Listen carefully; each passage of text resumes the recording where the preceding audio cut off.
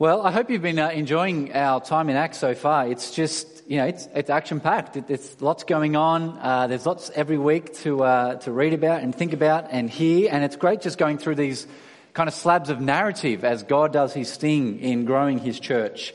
So let me pray as we come to Acts chapter 4. Let me pray. Well, Heavenly Father, we do thank you for all that we get to read in the book of Acts. And just see the great work you've done through Jesus, your Son, and by the power of your Spirit to build your church, to call people to yourself, and to instruct them and teach them and embolden them to live your ways. And we pray this morning that we might indeed be emboldened to live for Jesus in all that we do. This we ask in his name. Amen. Well, how do you go at speaking the name of Jesus? I know that sounds like a little bit of an odd question, but as we've started in the book of Acts, it's just been clear how much the Apostle Peter wants to speak the name of Jesus. We've seen his first two sermons, and the first two sermons, they're all about Jesus. And today we're up to Peter's sermon number 3, and surprise, surprise, it's all about Jesus. And what makes this incredible is just how different this is to the Peter of 2 months ago. So just remember what Peter was like 2 months before these events that we're reading about now. Do you remember what Peter was like the night Jesus was arrested? Just before Jesus was killed? Do you remember what Peter said as that servant girl, no status, a servant girl in that society. The service girl had asked Peter, aren't you a follower of Jesus? And do you remember what Peter said when another man asked him, isn't Jesus your teacher? And do you remember when a third person came up to Peter and said to him, I saw you just then in the garden with Jesus. You were there, Peter. I saw you. Do you remember what Peter said each time? Each of those times he said, I'm not a follower. I don't know what you're talking about. I don't know this Jesus. And when Jesus was killed, what did Peter and all the disciples do as soon as Jesus was killed? They went and they hid away. They were scared. They were frightened for their lives, worried that they'd be next. And now it's only 2 months later from that time that Peter did all those things and all that fear. And now Peter cannot stop speaking the name Jesus. And he does it to anyone and to everyone. And he does it in public and he does it in private. And what Acts chapter 4 forces us to ask is, what changed? Why the change in Peter? What's different? And I think it makes us ask ourselves, how am I going at speaking that name of Jesus? Do I speak it boldly like Peter and John? And if not, why don't I speak the name of Jesus? And what will strike us as we go through this chapter is that at one level, nothing has changed for Peter. We'll see this. It's incredible. The powers that be that Peter was scared of and feared of that day when Jesus was arrested, they're all the same. They're all still there. And the social pressures that Peter would have felt to not speak the name of Jesus, they're all the same. They're still there. And yet at another level, everything has changed because of Jesus. And this will be really relevant for us today because our world is not that different to the world of the Apostle Peter. See, the pressures he felt from the powers that be and the social pressures he felt not to speak about Jesus, they're the same today. They're still here, and yet Peter did speak. And the question for us will be why. So my hope is that we'll be encouraged by Peter's boldness in this chapter, and also we'll learn where his boldness came from. Why did he speak so boldly about Jesus? And if you're here today and you're not yet a follower of Jesus, then my hope is that you'll see that everything indeed changes because of what happened with Jesus 2,000 years ago. So let's jump into this chapter and just remember where we left off from last week in Acts chapter 3. I'm sure you can't forget Phil's singing, if you remember, about the lame man who was walking and leaping and praising God. At night church, Phil sang almost the whole song. So I don't know why he was scared to sing before you guys. Maybe he'll sing more next time. But following the healing of that lame man, Peter then called on the crowd to repent. He called on them to recognize that it was in the name of Jesus that lame man was healed. And so the right thing to do, because they've just seen the power of the name of Jesus, was to turn to Jesus, to repent, to make him Lord and King. But as we kick off chapter 4, we see that the powers that be did not like what Peter and John were teaching about Jesus. So pick it up with me at Acts chapter 4, verse 1. If you don't have a Bible, again, you need one. Please, you'll be lost without one. So stick your hand up if you don't have a Bible, and Avril will come drop one to you. But make sure you're there. Acts chapter 4, verse 1. And this is point 1 on your outlines. In Jesus, the resurrection of the dead. So chapter 4, verse 1 says this. Now as they, Peter and John, were speaking to the people, the priests, the commander of the temple police, and the Sadducees confronted them because they were provoked that they were teaching the people and proclaiming the resurrection from the dead using Jesus as the example. So they seized them and put them in custody until the next day, since it was already evening. And what's really interesting as chapter 4 kicks off is why Peter and John were taken into custody. Because you notice the reason there. It wasn't because, they were speaking in the name of Jesus or all the nice things Jesus had done when he was alive. It wasn't because they spoke all the miracles Jesus had performed or even the wise teachings that Jesus has taught. Look again at verse 2. Why did they arrest them? Why were they provoked? It's because Peter and John were teaching about the resurrection from the dead using Jesus as the example. It's a bit odd. Just think about it for a minute. In other words, they were going around saying, the resurrection age has come. Now that Jesus is raised from the dead, well, the resurrection of the dead had begun. That's what they were teaching. That's what they were preaching. And that's what provoked the Sadducees and the priests and the rulers. But why? Why were they provoked? Well, ultimately, it's because it undermined their power. You see, the Sadducees, what they did is that they taught against the idea of resurrection. It's the old line, it's a bit corny, but it helps you remember the Sadducees were sad, you see, because they didn't believe in the resurrection from the dead. It's corny, but it's a good way to remember what the Sadducees were about. And so they didn't think resurrection from the dead existed. They said it was false. But if Jesus is risen, then the Sadducees would be proved wrong. And if they were wrong, then they would no longer exist as a religious group and a religious power. All that they stand for, their status would be no more. And it's the same with the other religious groups, that the priests and the rulers and the Pharisees, they did believe in resurrection from the dead and they taught about the resurrection age, but they didn't believe it happened with Jesus. They rejected Jesus. They killed Jesus.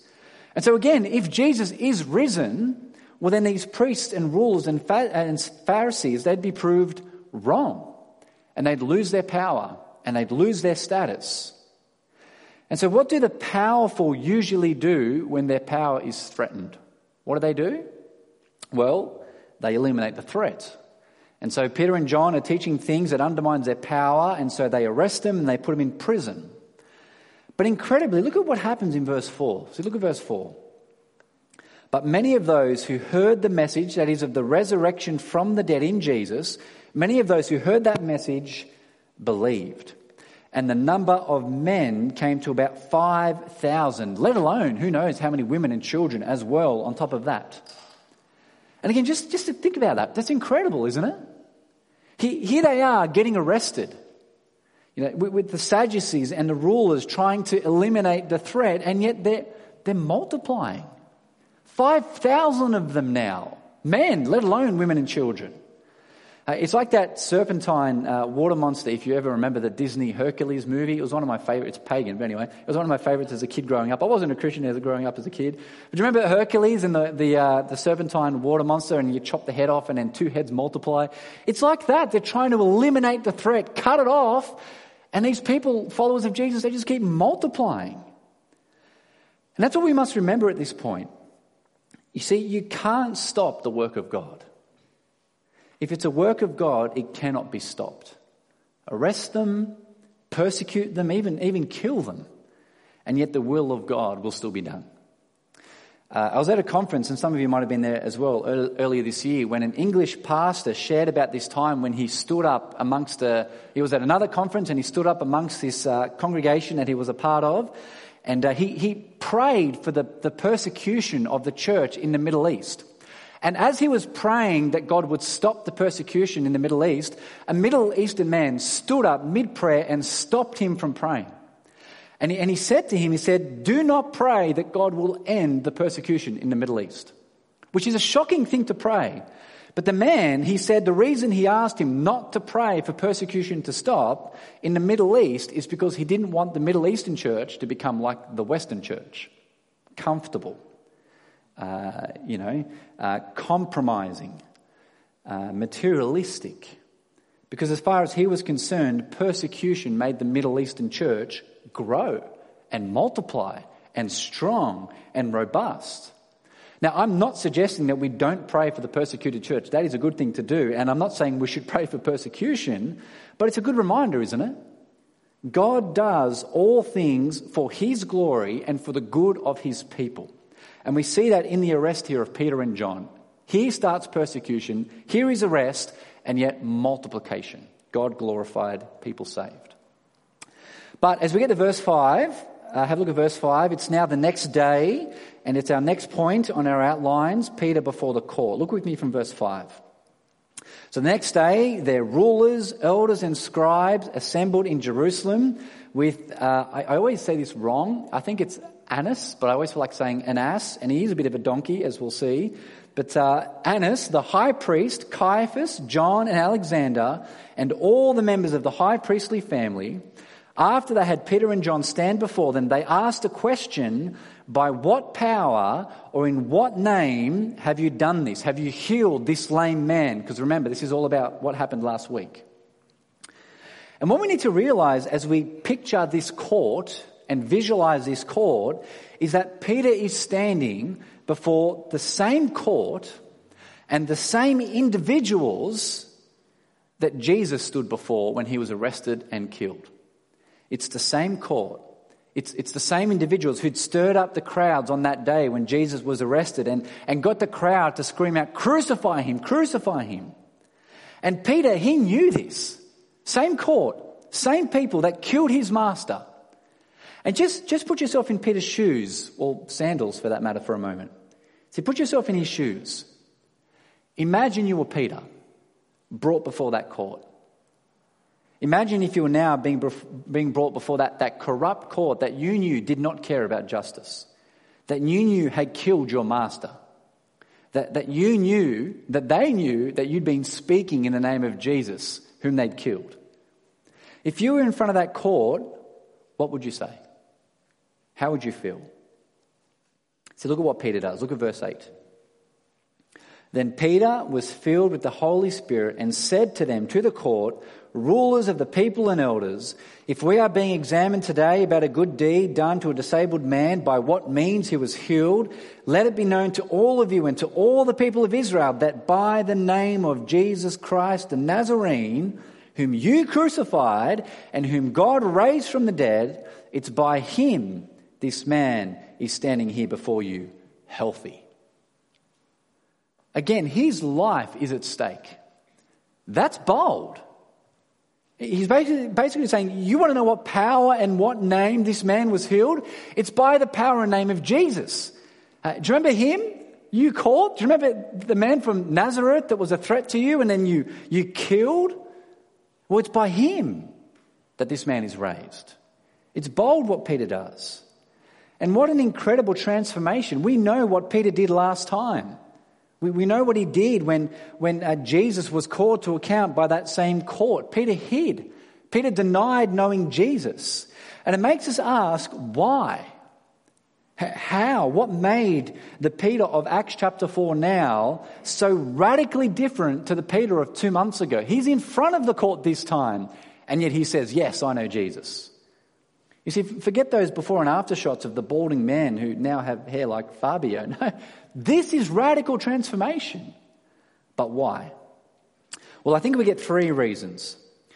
For one, it's because of what we saw 2 weeks ago with the coming of the Holy Spirit. And it's there in verse 8. So again in verse 8, you see, Peter was filled with the Holy Spirit. And this is what we must remember. The Holy Spirit is the only reason anyone believes in Jesus and is transformed to be like Jesus. It's a work of God's Spirit. That's what's happening here. That's the first reason, the Holy Spirit.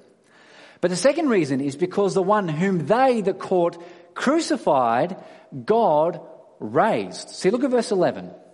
Look at what Peter says in verse 11. He says, it's because this Jesus is the stone rejected by you builders, by you rulers and powers that be, which has now become the cornerstone. And do you know what a cornerstone is? There's a picture there up on the screen. The cornerstone is the most important stone that the rest of the building depends upon and is built upon. And what the court did is they rejected that most important stone. So imagine it like a master builder. He's about to start his grand project. He's looking for the right cornerstone to start the building with, and he finds a really nice looking stone, but then he inspects it and thinks, no, I don't like that one. He chucks it away. He rejects it. And so what happens, well, what they did, the court, is basically like that master builder. They had this precious stone that was perfect, and then they rejected it. They rejected the most important stone. And in raising Jesus from the dead, God declares that rejected stone to be the cornerstone. And Peter, he knows this. We've got to remember this. Peter has seen the risen Jesus with his own eyes. He saw Jesus killed. He saw that happen. He saw him dead. He saw him raised. And so he knows that Jesus is that most important stone. That's why he's transformed. He knows Jesus is Lord. That's the second reason. But the third reason, number 3, is in verse 12. See, look at verse 12. Peter says, there is salvation in no one else, for there is no other name under heaven given to people, and we must be saved by it. And so why is Peter so transformed? It's because he knows that Jesus is the only name that can save. So why would he deny that name again? Why would he be ashamed of the name that saved him from hell and eternal judgment? You see, we should be hugely encouraged by Peter's transformation. It should actually spur us on to trust the truth and power of the name of Jesus. Why? Well, just think about it for a second. Again, imagine if you were Peter. Would you die for a lie? Imagine you were Peter facing all the pressure, standing before that court that could kill you. Would you face sufferings and beatings and imprisonment, which is what will happen more and more to Peter and John and the others? Would you suffer all that for something that was a lie? For a dead man named Jesus that didn't really raise from the dead? See, the reason Peter was so radically transformed with all the suffering and all the beatings was because he knew, without a doubt, that everything about Jesus is true. And remember, Peter, he wasn't afraid to hide away. He wasn't coward enough to deny Jesus 3 times before he was killed. We probably would have done the same, fearing our own lives. But Peter changed now because he knows it all to be true. He's seen the risen Jesus. See, he's there in the temple complex, in the lion's den, where all the rulers that be would hear him speaking about Jesus, and he's not afraid because he knows Jesus is risen. He knows the resurrection age has come. He's not afraid. You see, Peter's transformation should spur us on because it affirms powerfully that everything about Jesus is true. But just because it is true does not mean that everyone then will believe in Jesus. And this is point 3 now, the court's hard heart. And this section of Acts 4, it's just sad, really. Look at verse 13. Look from verse 13. When the court, observed the boldness of Peter and John and realized that they were uneducated and untrained men, they were amazed and recognized that they had been with Jesus. And since they saw the man who had been healed standing with them, they had nothing to say in response. You see, all the evidence was there.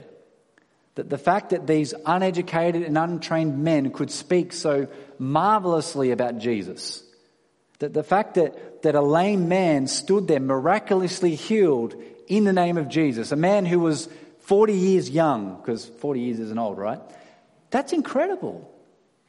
That's incredible that all that was before them, and instead of doing what they should have done as the court, instead of doing what they should have done, which is confess that Jesus is Lord and bow the knee to Jesus and recognize him as Lord and King, what do?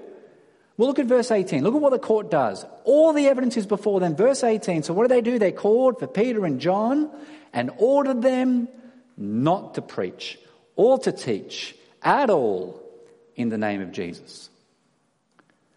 It's just sad. See, the truth was undeniable.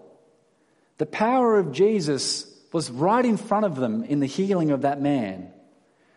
But they loved their own life way too much. They valued their own ways even above the truth.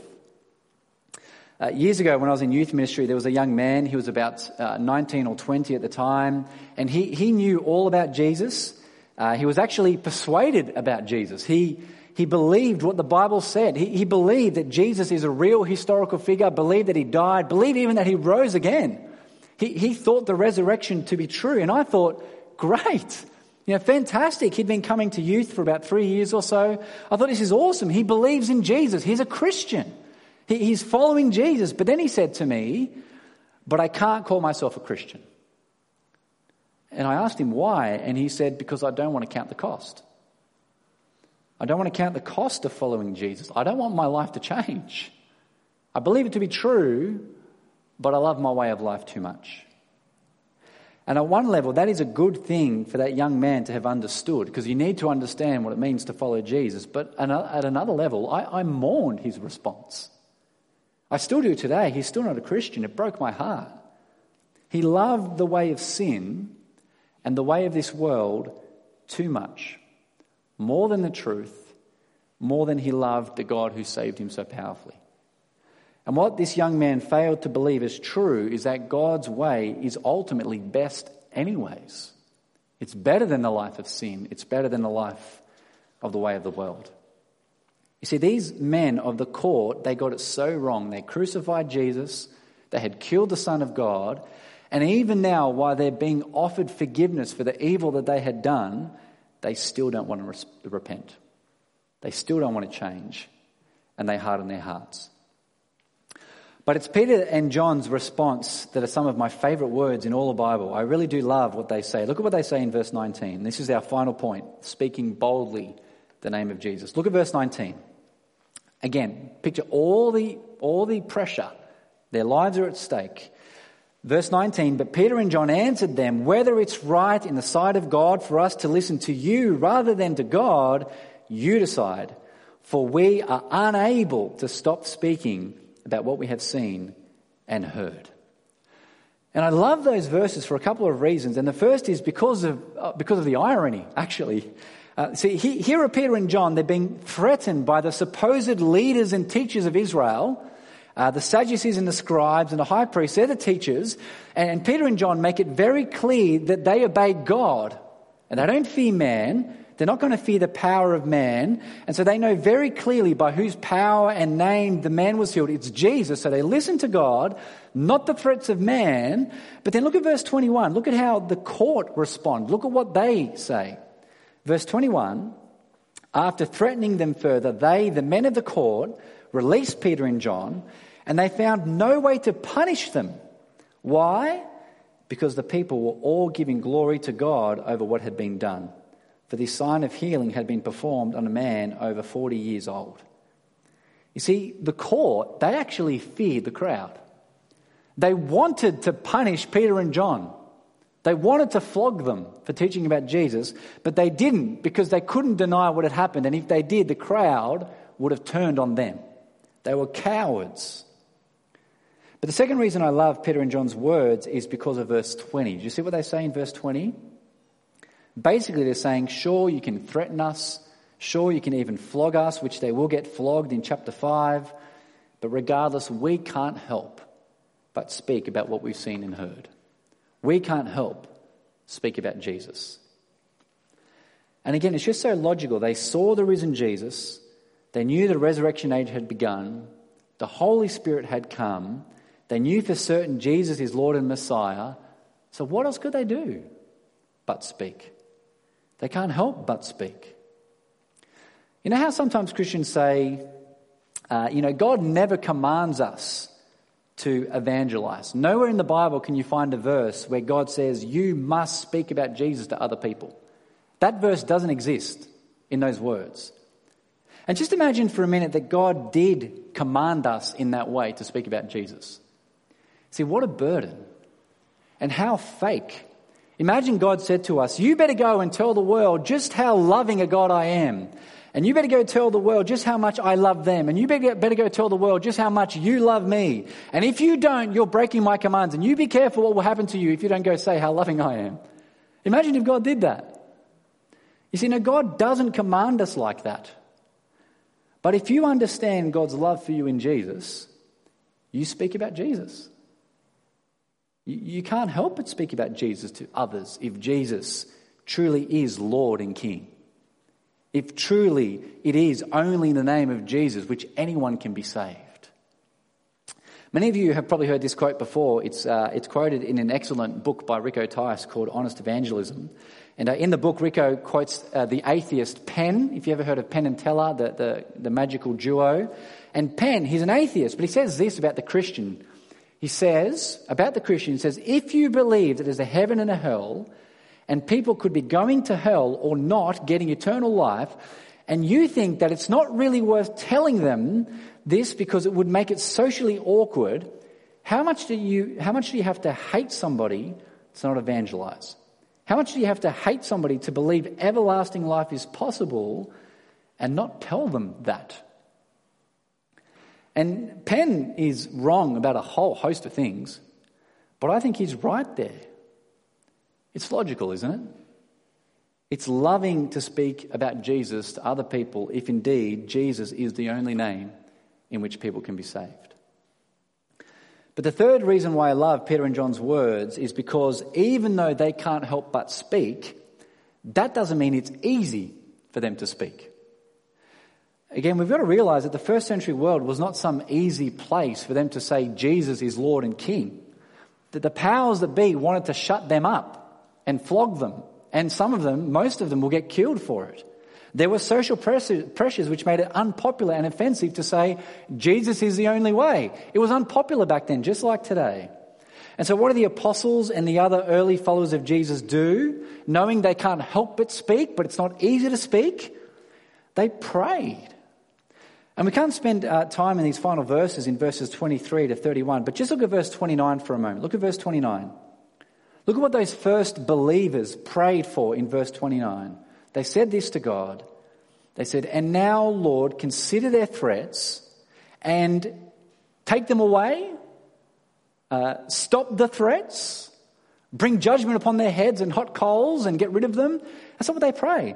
Now, Lord, consider their threats and grant that us, your slaves, may speak. Speak your message with complete boldness. You see, it's never been easy to speak. But God is pleased to make us bold to speak of Jesus, his Son. And so let me finish just with a question that we started with. How are we going at speaking that name of Jesus? My guess is that, like me, you're very good at speaking that name of Jesus on Sundays because it's easy amongst us. And probably pretty good at doing it during gospel teams, and perhaps good during it midweek when you meet with other snackers to talk about Jesus and the things of him. But how do we go at other times speaking about Jesus? And if we're bold, maybe we speak about going to church. That's a bold thing to do. If we're bold, maybe we speak about God or even being a Christian. But how do we go at speaking about Jesus? And if we don't speak his name, why is that?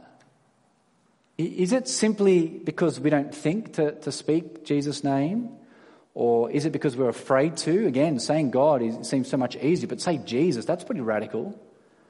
Or is it because we're ashamed to, that we're worried that if we tell people we're Christians and actually say Jesus to them and speak about Jesus our Lord, that we're worried they might think us silly or foolish, and we don't want to look silly. You see, what are the things that you and me can't help but speak about? What is the things that people can't help but speak about? It's usually the things they love, right? So there are some people I know that they can't help but speak about football every time I see them. Be it the inferior oval-shaped ball football or the more superior round ball type. For that person, it's always football, football, football every time you see them. They love it.